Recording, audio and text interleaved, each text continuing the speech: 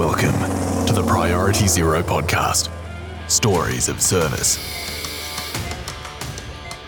Welcome to the Priority Zero podcast. My name's Oresty, and I'm very excited to have you guys with us today because today we have Jeff Buteux with us. Jeff is an intensive care paramedic with St. John Ambulance and also a flight paramedic and was an ex-combat medic with the Army in South Africa.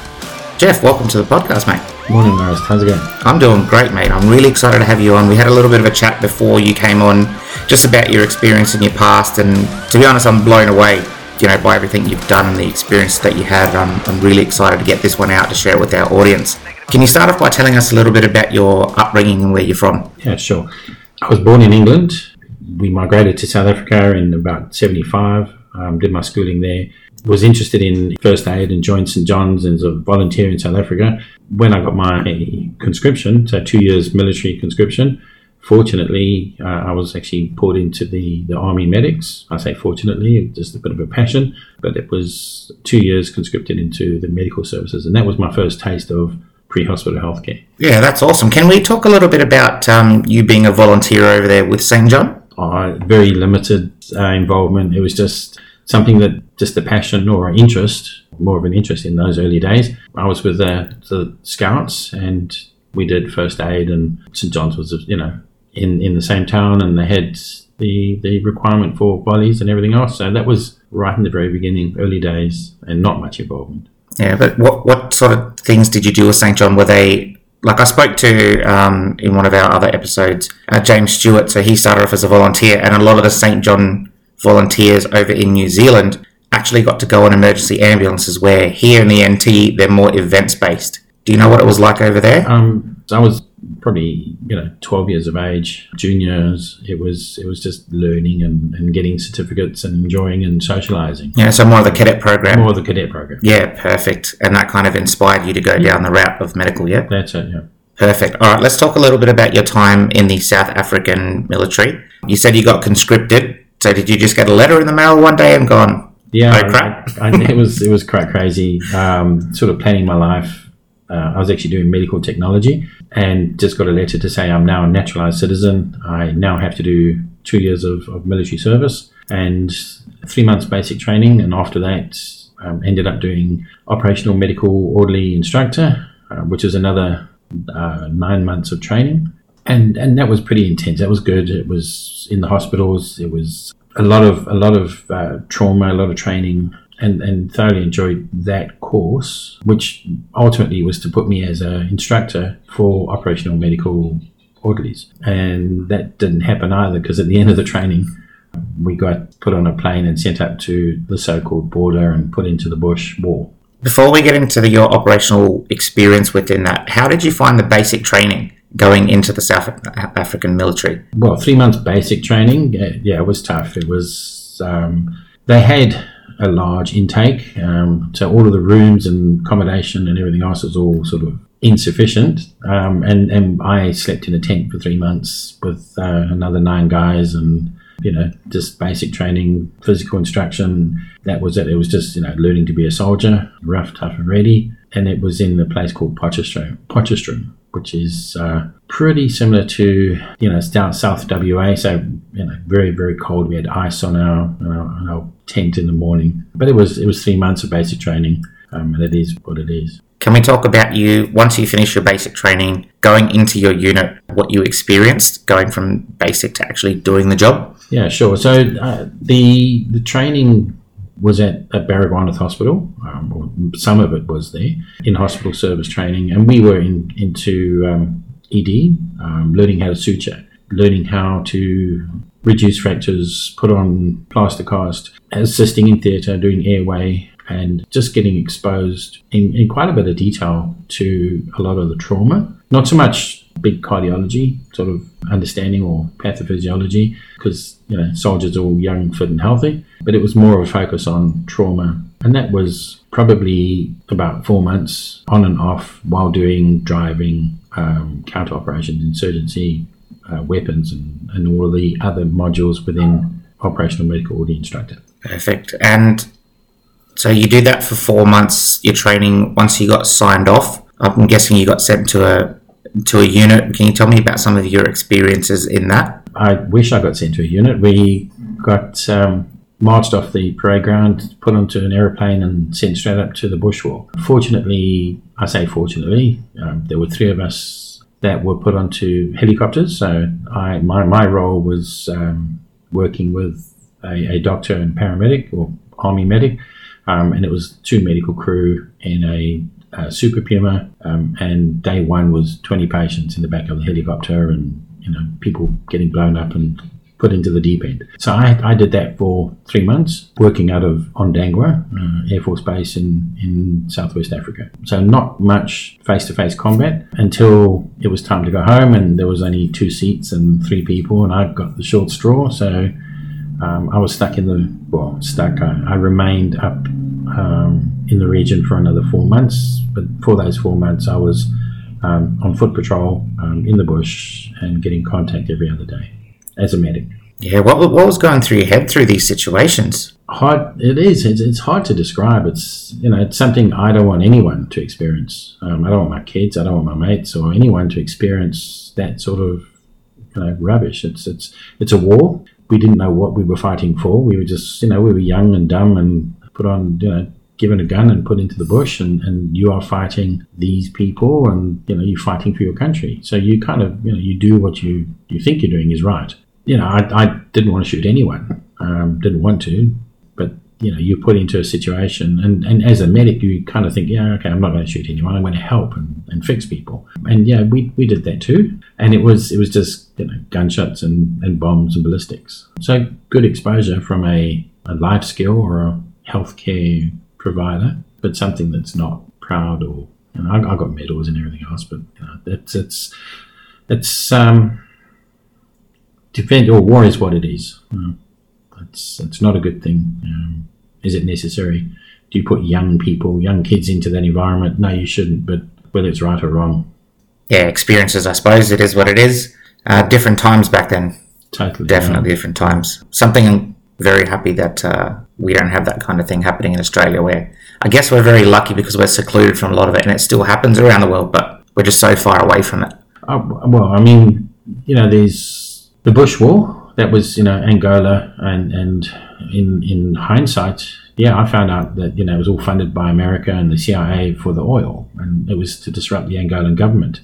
So in hindsight, I was pretty pissed off that was the reason that we were fighting in a Bush War, disrupting the Angolan government for oil. Ultimately, that's what it was. Resources. Living in South Africa on its own has its own challenges. And that's sort of what happened after the Defence Force. Joined a government service and worked my way up the ranks to intensive care paramedic level. Yeah, beautiful. It is a fun fact. My grandparents, during the war in Greece, to escape the war, they actually went and lived in the Congo for 2 years. Yeah, right. Yeah, it's crazy. So after this 2-year term that you spent in the military in Africa, what was your next move after that? Where did you go? So, I said I joined Benoni Fire Service, so Fire and Ambulance Service. It was a government emergency services. It was a town probably twice the size of Darwin. We had 4 stations, both fire and medical, and started right at the very bottom on day 1. But having the training and the experience and the exposure of defence, getting into the back of an ambulance probably wasn't a brand new experience, but worked my way up the ranks on both fire and medical, and got to a point in my career where I said, okay, I'm going to go 100% medical and forget the fire services. Was a single responder, pretty similar to what I'm doing for St John's up here, working as an intensive care paramedic as a single responder, backing up all of the other crews. Yeah, very cool. Can we talk about some of your experiences or the differences working in South Africa to working in Australia? Some of the case differences that you see? I'd say completely different. I mean, healthcare is healthcare, but a lot more trauma. There was a lot of disparity between rich and poor and black and white, and there was an intense amount of crime, and we saw that on a daily basis. And then also, for some weird reason, there was higher speeds, more crashes, more people getting hurt, lack of regulation for seatbelts or speeding. So, and people got hurt quite substantially, Also the population, Johannesburg, right in the very middle of Johannesburg, you're probably talking over 1 million people, definitely a lot more now. Or in Benoni, it was probably in excess of 1 million. And the exposure to trauma, gunshots, stabbings, domestic violence was a lot more than the medical sort of component, as opposed to cardiacs or I say that something else that's highlighted difference in Australia and South Africa was childbirth or maternity, obstetrics. So we had really, really good training with the obstetrics, and before you actually hit the road as a qualified paramedic, you have to deliver 10 babies in a obstetric unit. And then as an intensive care paramedic, you have to deliver 30 complications, so multiple births, cord prolapses, everything and anything. But before you hit the road as a qualified, you need to have 30 complicated sign-offs. And you deliver a lot more. And I'm not sure, probably less clinics, more population. And the larger Johannesburg ambulance service, probably less vehicles.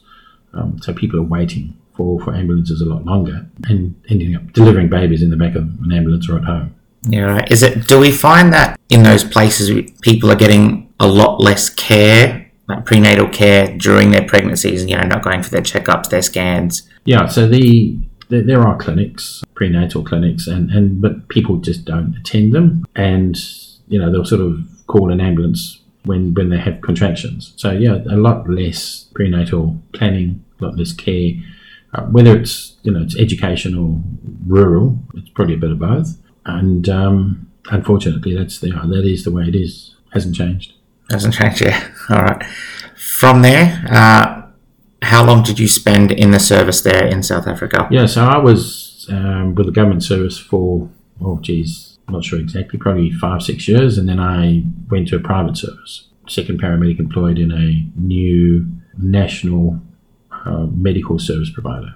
Perfect. And what sort of things did you do in that service? What was the difference between going to government than going to a private service? Well, the massive difference is funding. So government has very, very limited funding versus the private services that had the money, that had the right equipment and the resources and logistics to provide really good first world healthcare. And I think that that's what I did. I joined a service, and we initiated and started a national ambulance service. Although we didn't actually own the ambulances, we subcontracted those out, but we had ICPs in all of the major towns with single response vehicles and backed up by helicopter. So we had 5 helicopters and single response units.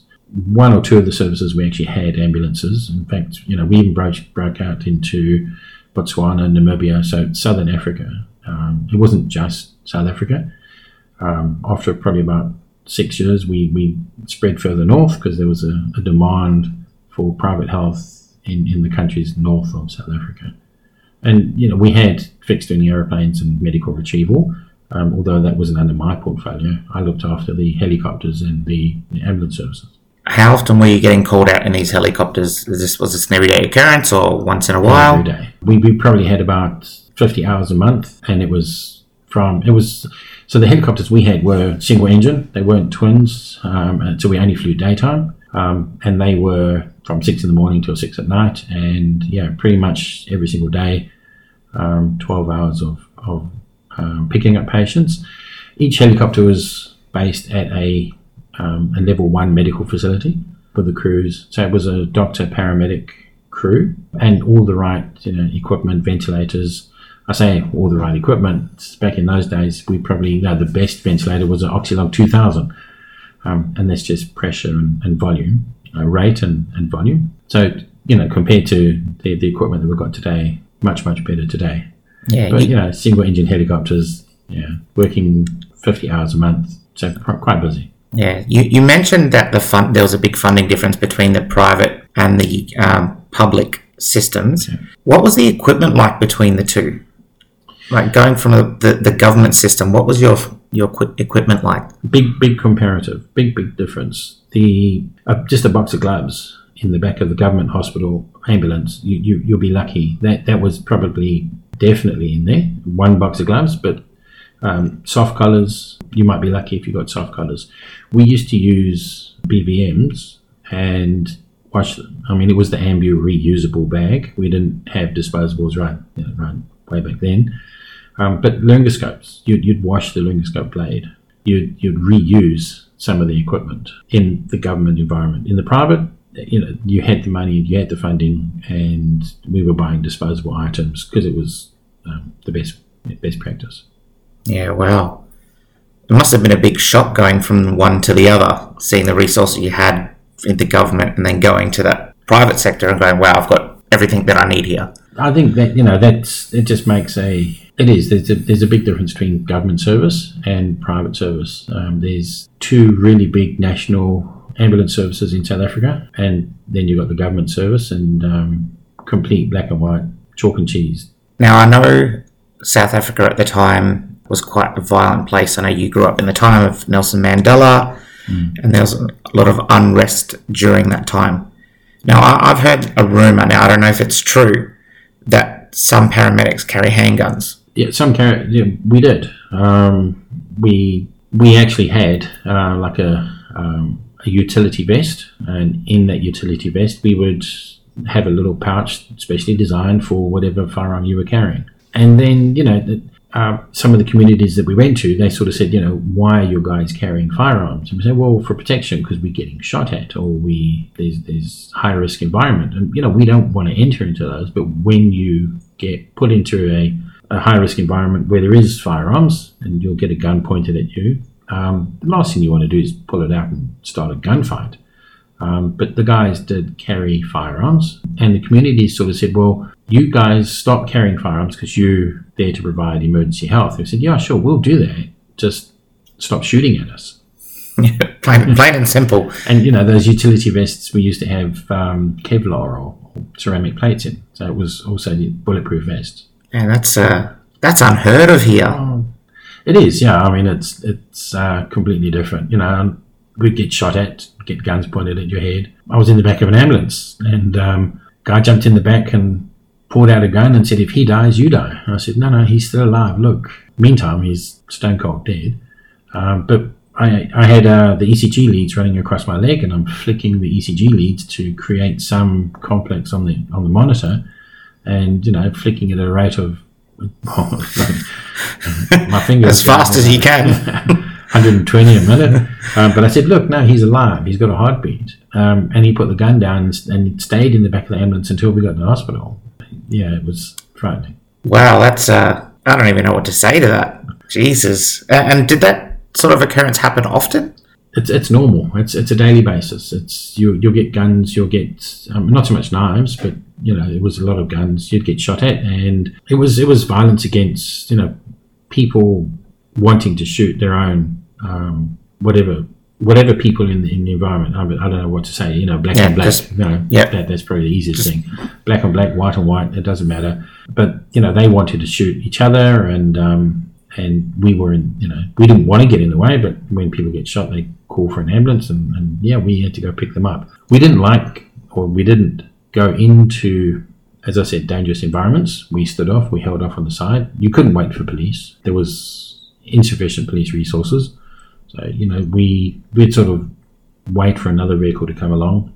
We did change policies and look at, safety and take everything into account. But, there are times that it was uncontrollable and too many guns. Yeah, because that was going to be my next question. Like, if there's any safety concerns up here, we hold off the ambulance, we pull them off to a safe distance away, stage them in an area and wait for police, and, then we go in together. Yeah, big difference. Yeah, but obviously you guys don't have that option, and it must be hard knowing someone's in there that needs your help and you can't go in.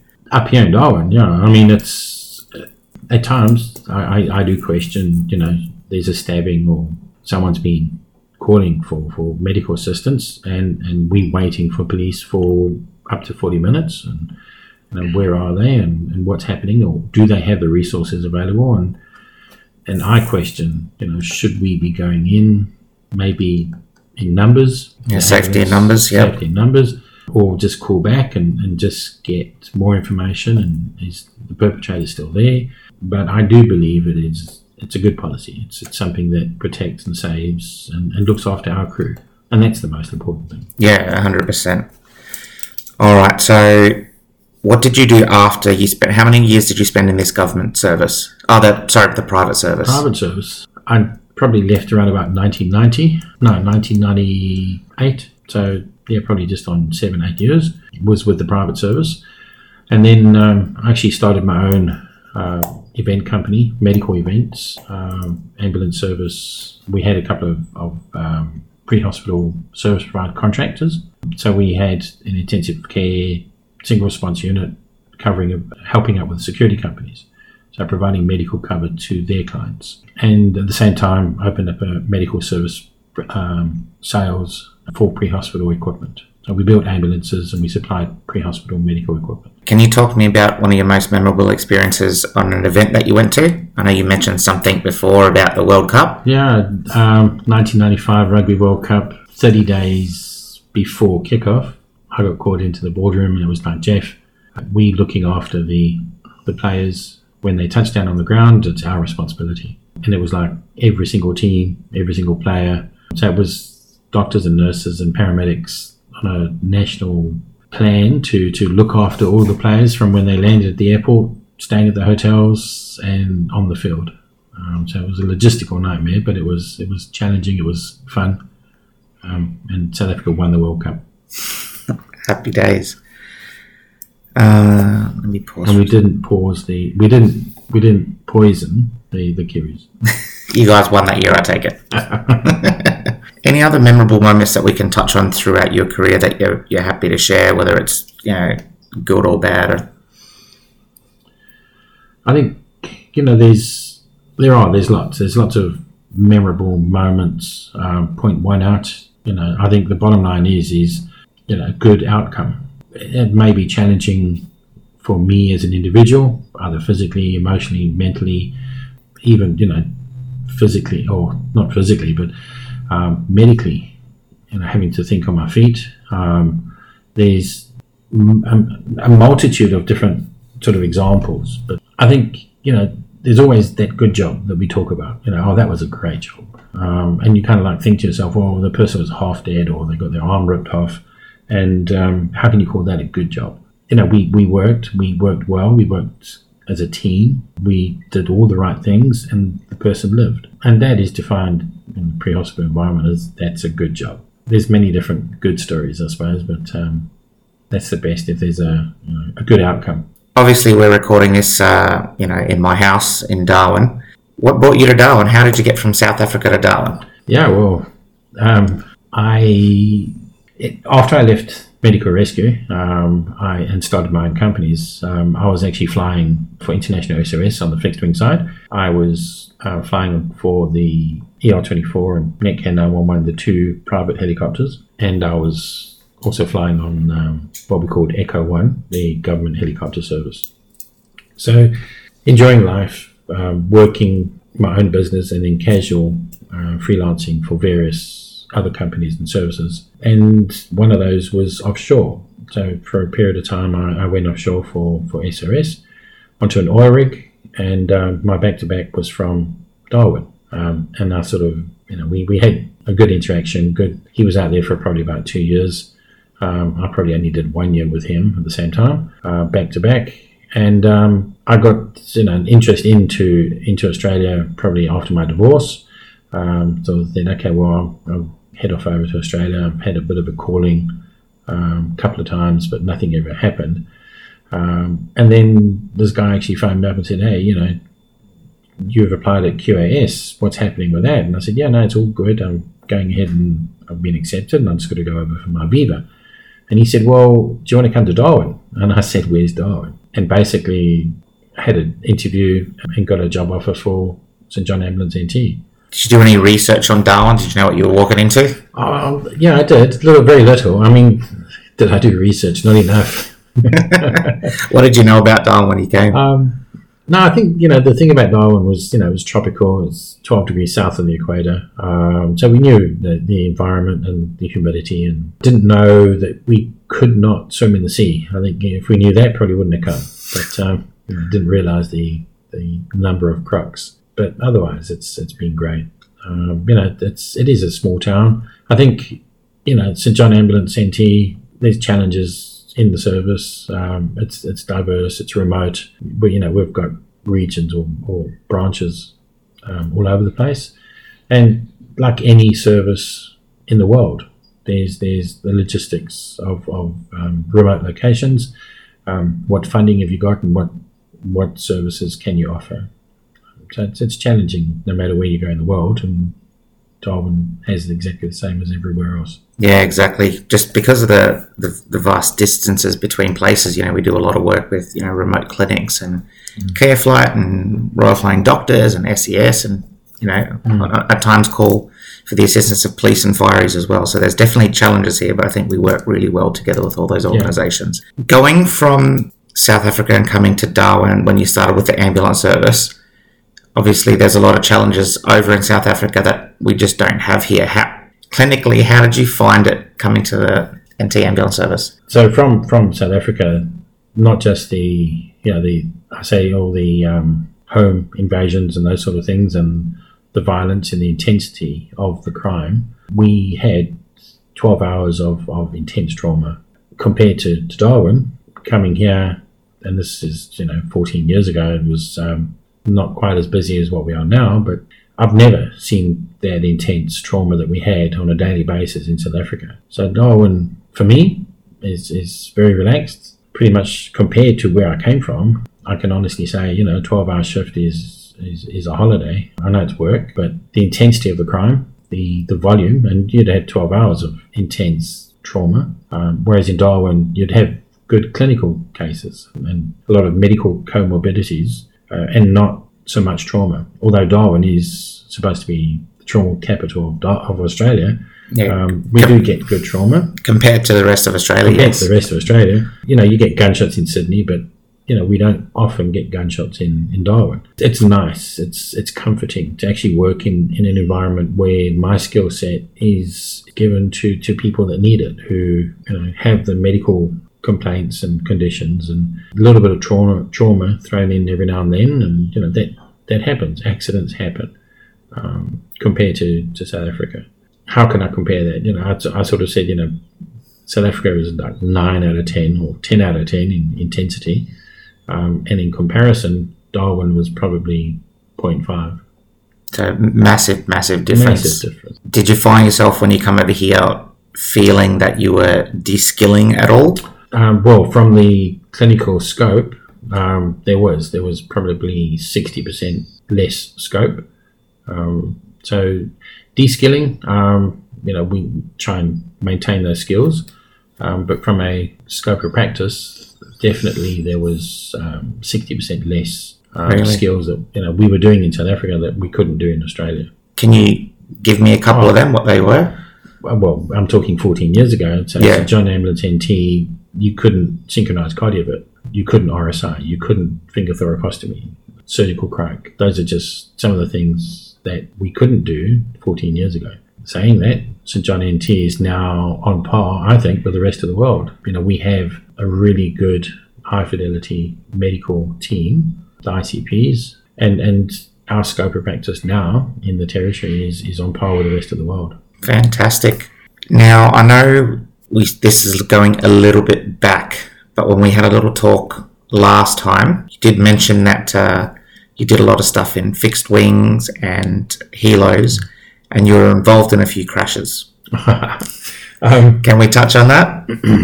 Yeah, okay. So fixed wing, lost our, lose landing gear on takeoff, hitting animals on the runways, eagles flying into engines, aquaplaning on runways, going off the runway and losing all your undercarriage, never ever hitting a brick wall, otherwise I wouldn't be here. Helicopter, lost the tail rotor, probably on one occasion, I think it was. Dirty fuel and wind. So, and in a helicopter you auto rotate if you have altitude and forward speed. I'm not a pilot. I've done more than enough hours in rotary and fixed wing, and unfortunately, bounced a few times in the helicopters.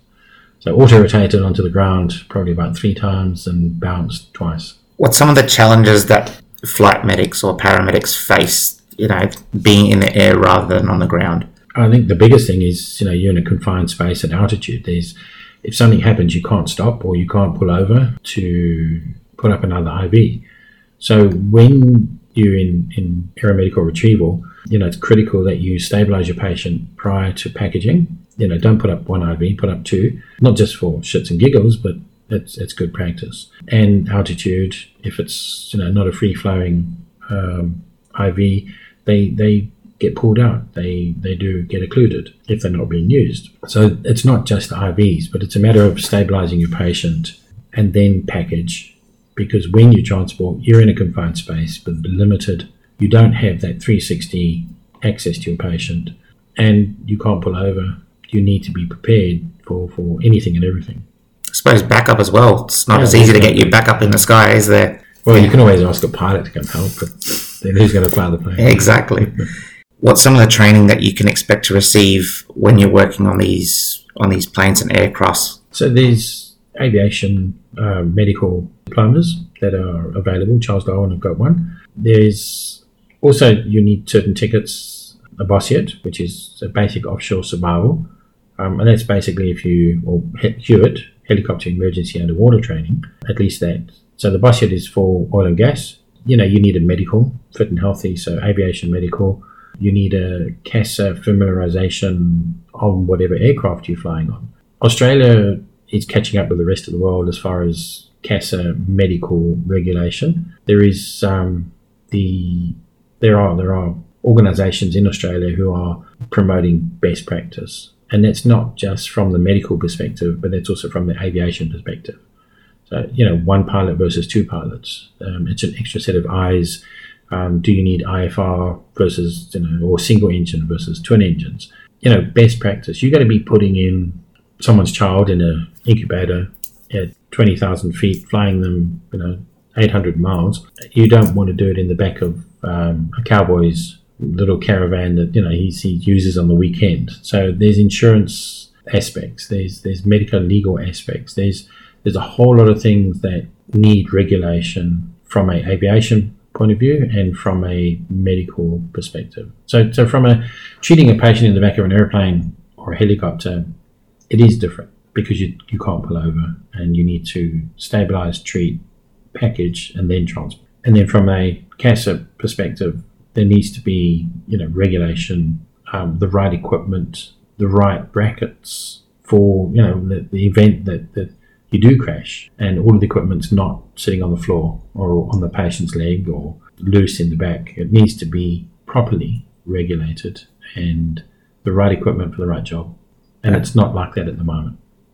Fair enough. And obviously you flew on these helos, especially because you did some time on the oil rigs as well. Mm. Talk to me about the oil rigs. What kind of situations did you see on these oil rigs as a medic? So working on oil rig as a paramedic, it sounds glorious. You jump on a helicopter and you fly to the oil rig, and most swings are 4 weeks on, 4 weeks off. And it's primary healthcare. There's not so much emergency medicine unless something goes wrong big. And you're then on your own with maybe 1 or 10 patients who are critically ill and injured. So it's a different perspective. It's a casual, easy, relaxed. That's what it sounds like. Casual, easy, relaxed job for 4 weeks out on an oil rig, looking after holes, sore throats, and cough colds and sore holes, as they say. Right? But the medic has other functions. It's not just seeing patients, and you're on call 6 till 6 at night, and then technically you're in your room sleeping when you're off duty or not in the clinic. Yet, if someone is sick, they're going to come and wake you up and drag you out of bed and say, help, and you're going to perform your role. So, essentially, you're working 24 hours a day for 4 weeks straight. Yeah, you're on call 24/7 straight.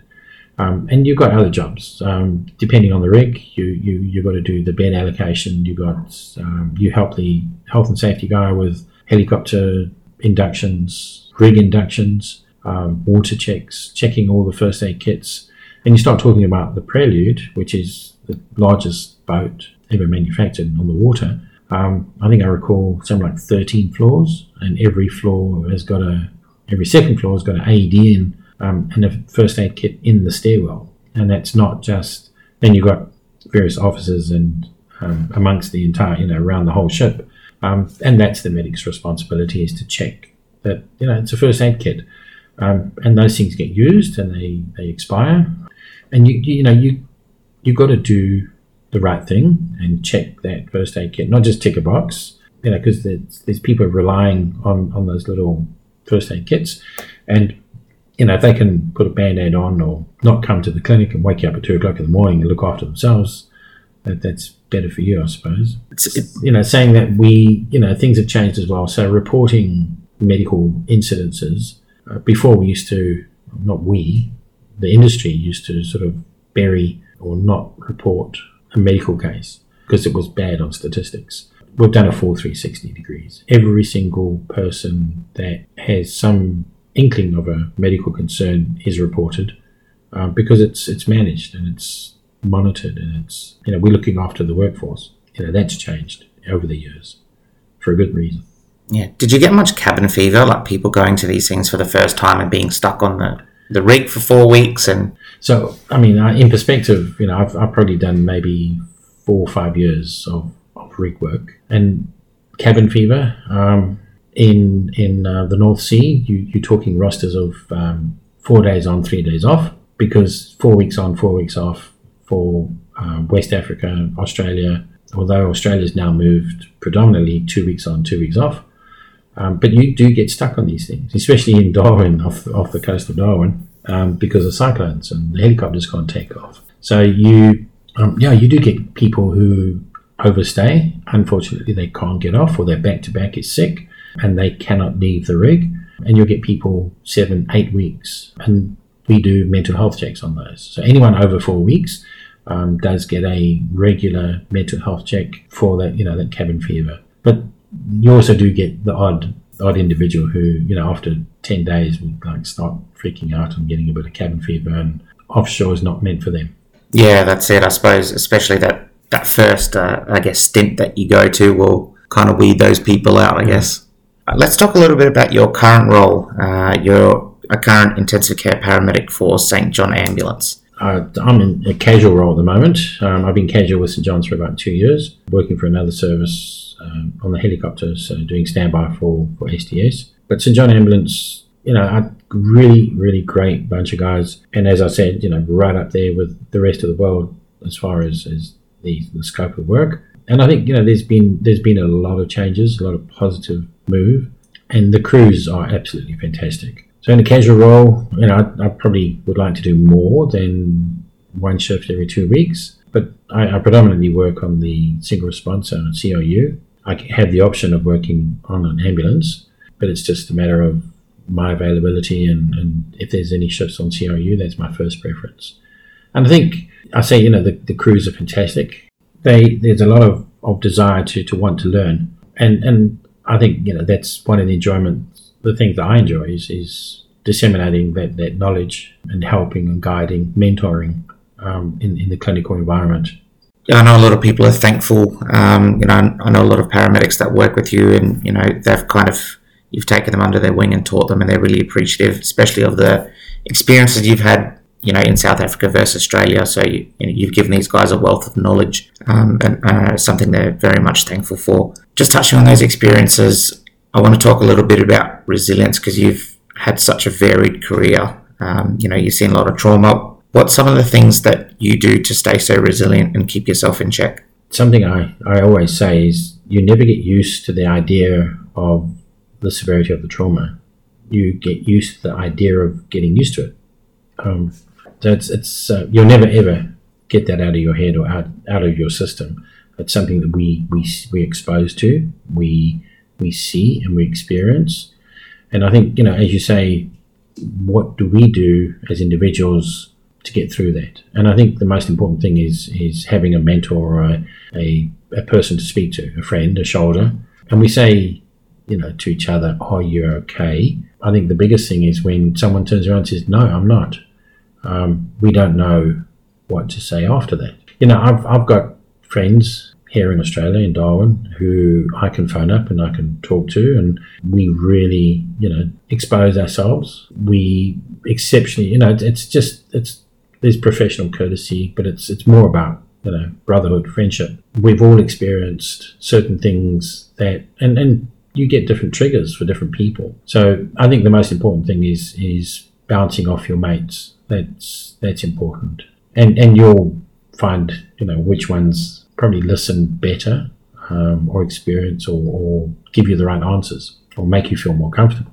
I've got a voice or a shoulder that I lean on back in South Africa as well. And this guy just asks me all these funny questions and gory questions and gets me to talk and vent and get it off my chest, and literally prompts and promotes me to get rid of whatever emotions I'm holding back. And, we don't ever want to hold back on those emotions. We don't want to keep them. We don't want to store them. We don't want to hang on to something that's traumatized us in one way or another. So I think it's important to get that off your chest, to get it out in whichever way you feel most comfortable doing. Some people have regular counselling sessions with professionals. If that works for you, that's great. Other people, I like closing my eyes and just zoning out completely. Call it meditating if you want. And some people read books. Some people sing songs. There's many different ways that, however you want to get rid of that stress or those anxieties or those emotions. But the most important thing is don't hang on to them. Wise words there. Finally, can we get some words of advice for people that are looking to come, into the healthcare industry, more specifically paramedics? Yeah, so Darwin's got, we've got Flinders, we've got Charles Darwin University. It doesn't matter where you study, it's a degree. St John Ambulance NT has the opportunity for work experience and getting really good exposure with with a really good scope of practice, with all the right equipment, and more importantly, probably with a fantastic team of people, and that makes the difference. The guys that you work with, it's a career that's challenging. You're in the back of a moving box for 12 hours. You're getting abuse from various different angles. You're seeing highly stressed. You're exposed to all of these different factors. And we go home and sit down with our kids at night and, be all happy and friendly. But getting back into the mental health part, but, it's someone who wants to get into this industry. They need to be resilient. They need to be humble. I think that's an important word. There's a lot to learn, and it's a continuous learning process of life skills and people skills, and more importantly, more you learn about yourself, and I think you do become more and more humble as time goes by. And it's not a glorified position. It's not, you're not doing it for your ego. You're doing it to help other people in dire situations. Yeah, so doing it for the right reasons. Yeah, I think it's very important. Well, thank you very much for coming on the podcast and, sharing these stories with us. I think you've provided a really good insight, on your career and given some really good advice for people. So I really appreciate it, Jeff. I appreciate the opportunity and best of luck with the podcast, because you're doing a great thing. Thanks, mate. I really appreciate it. Thank you for tuning into the Priority Zero podcast. We greatly appreciate your dedicated listenership. If you are interested in being featured as a guest on our show, we welcome you to reach out to us through our official channels on Facebook or Instagram. Alternatively, you can contact us via email at contact@priorityzero.com.au. We value your support in helping us spread these compelling stories to a wider audience. Kindly consider liking and sharing these episodes, as it plays a crucial role in our mission to reach as many people as possible.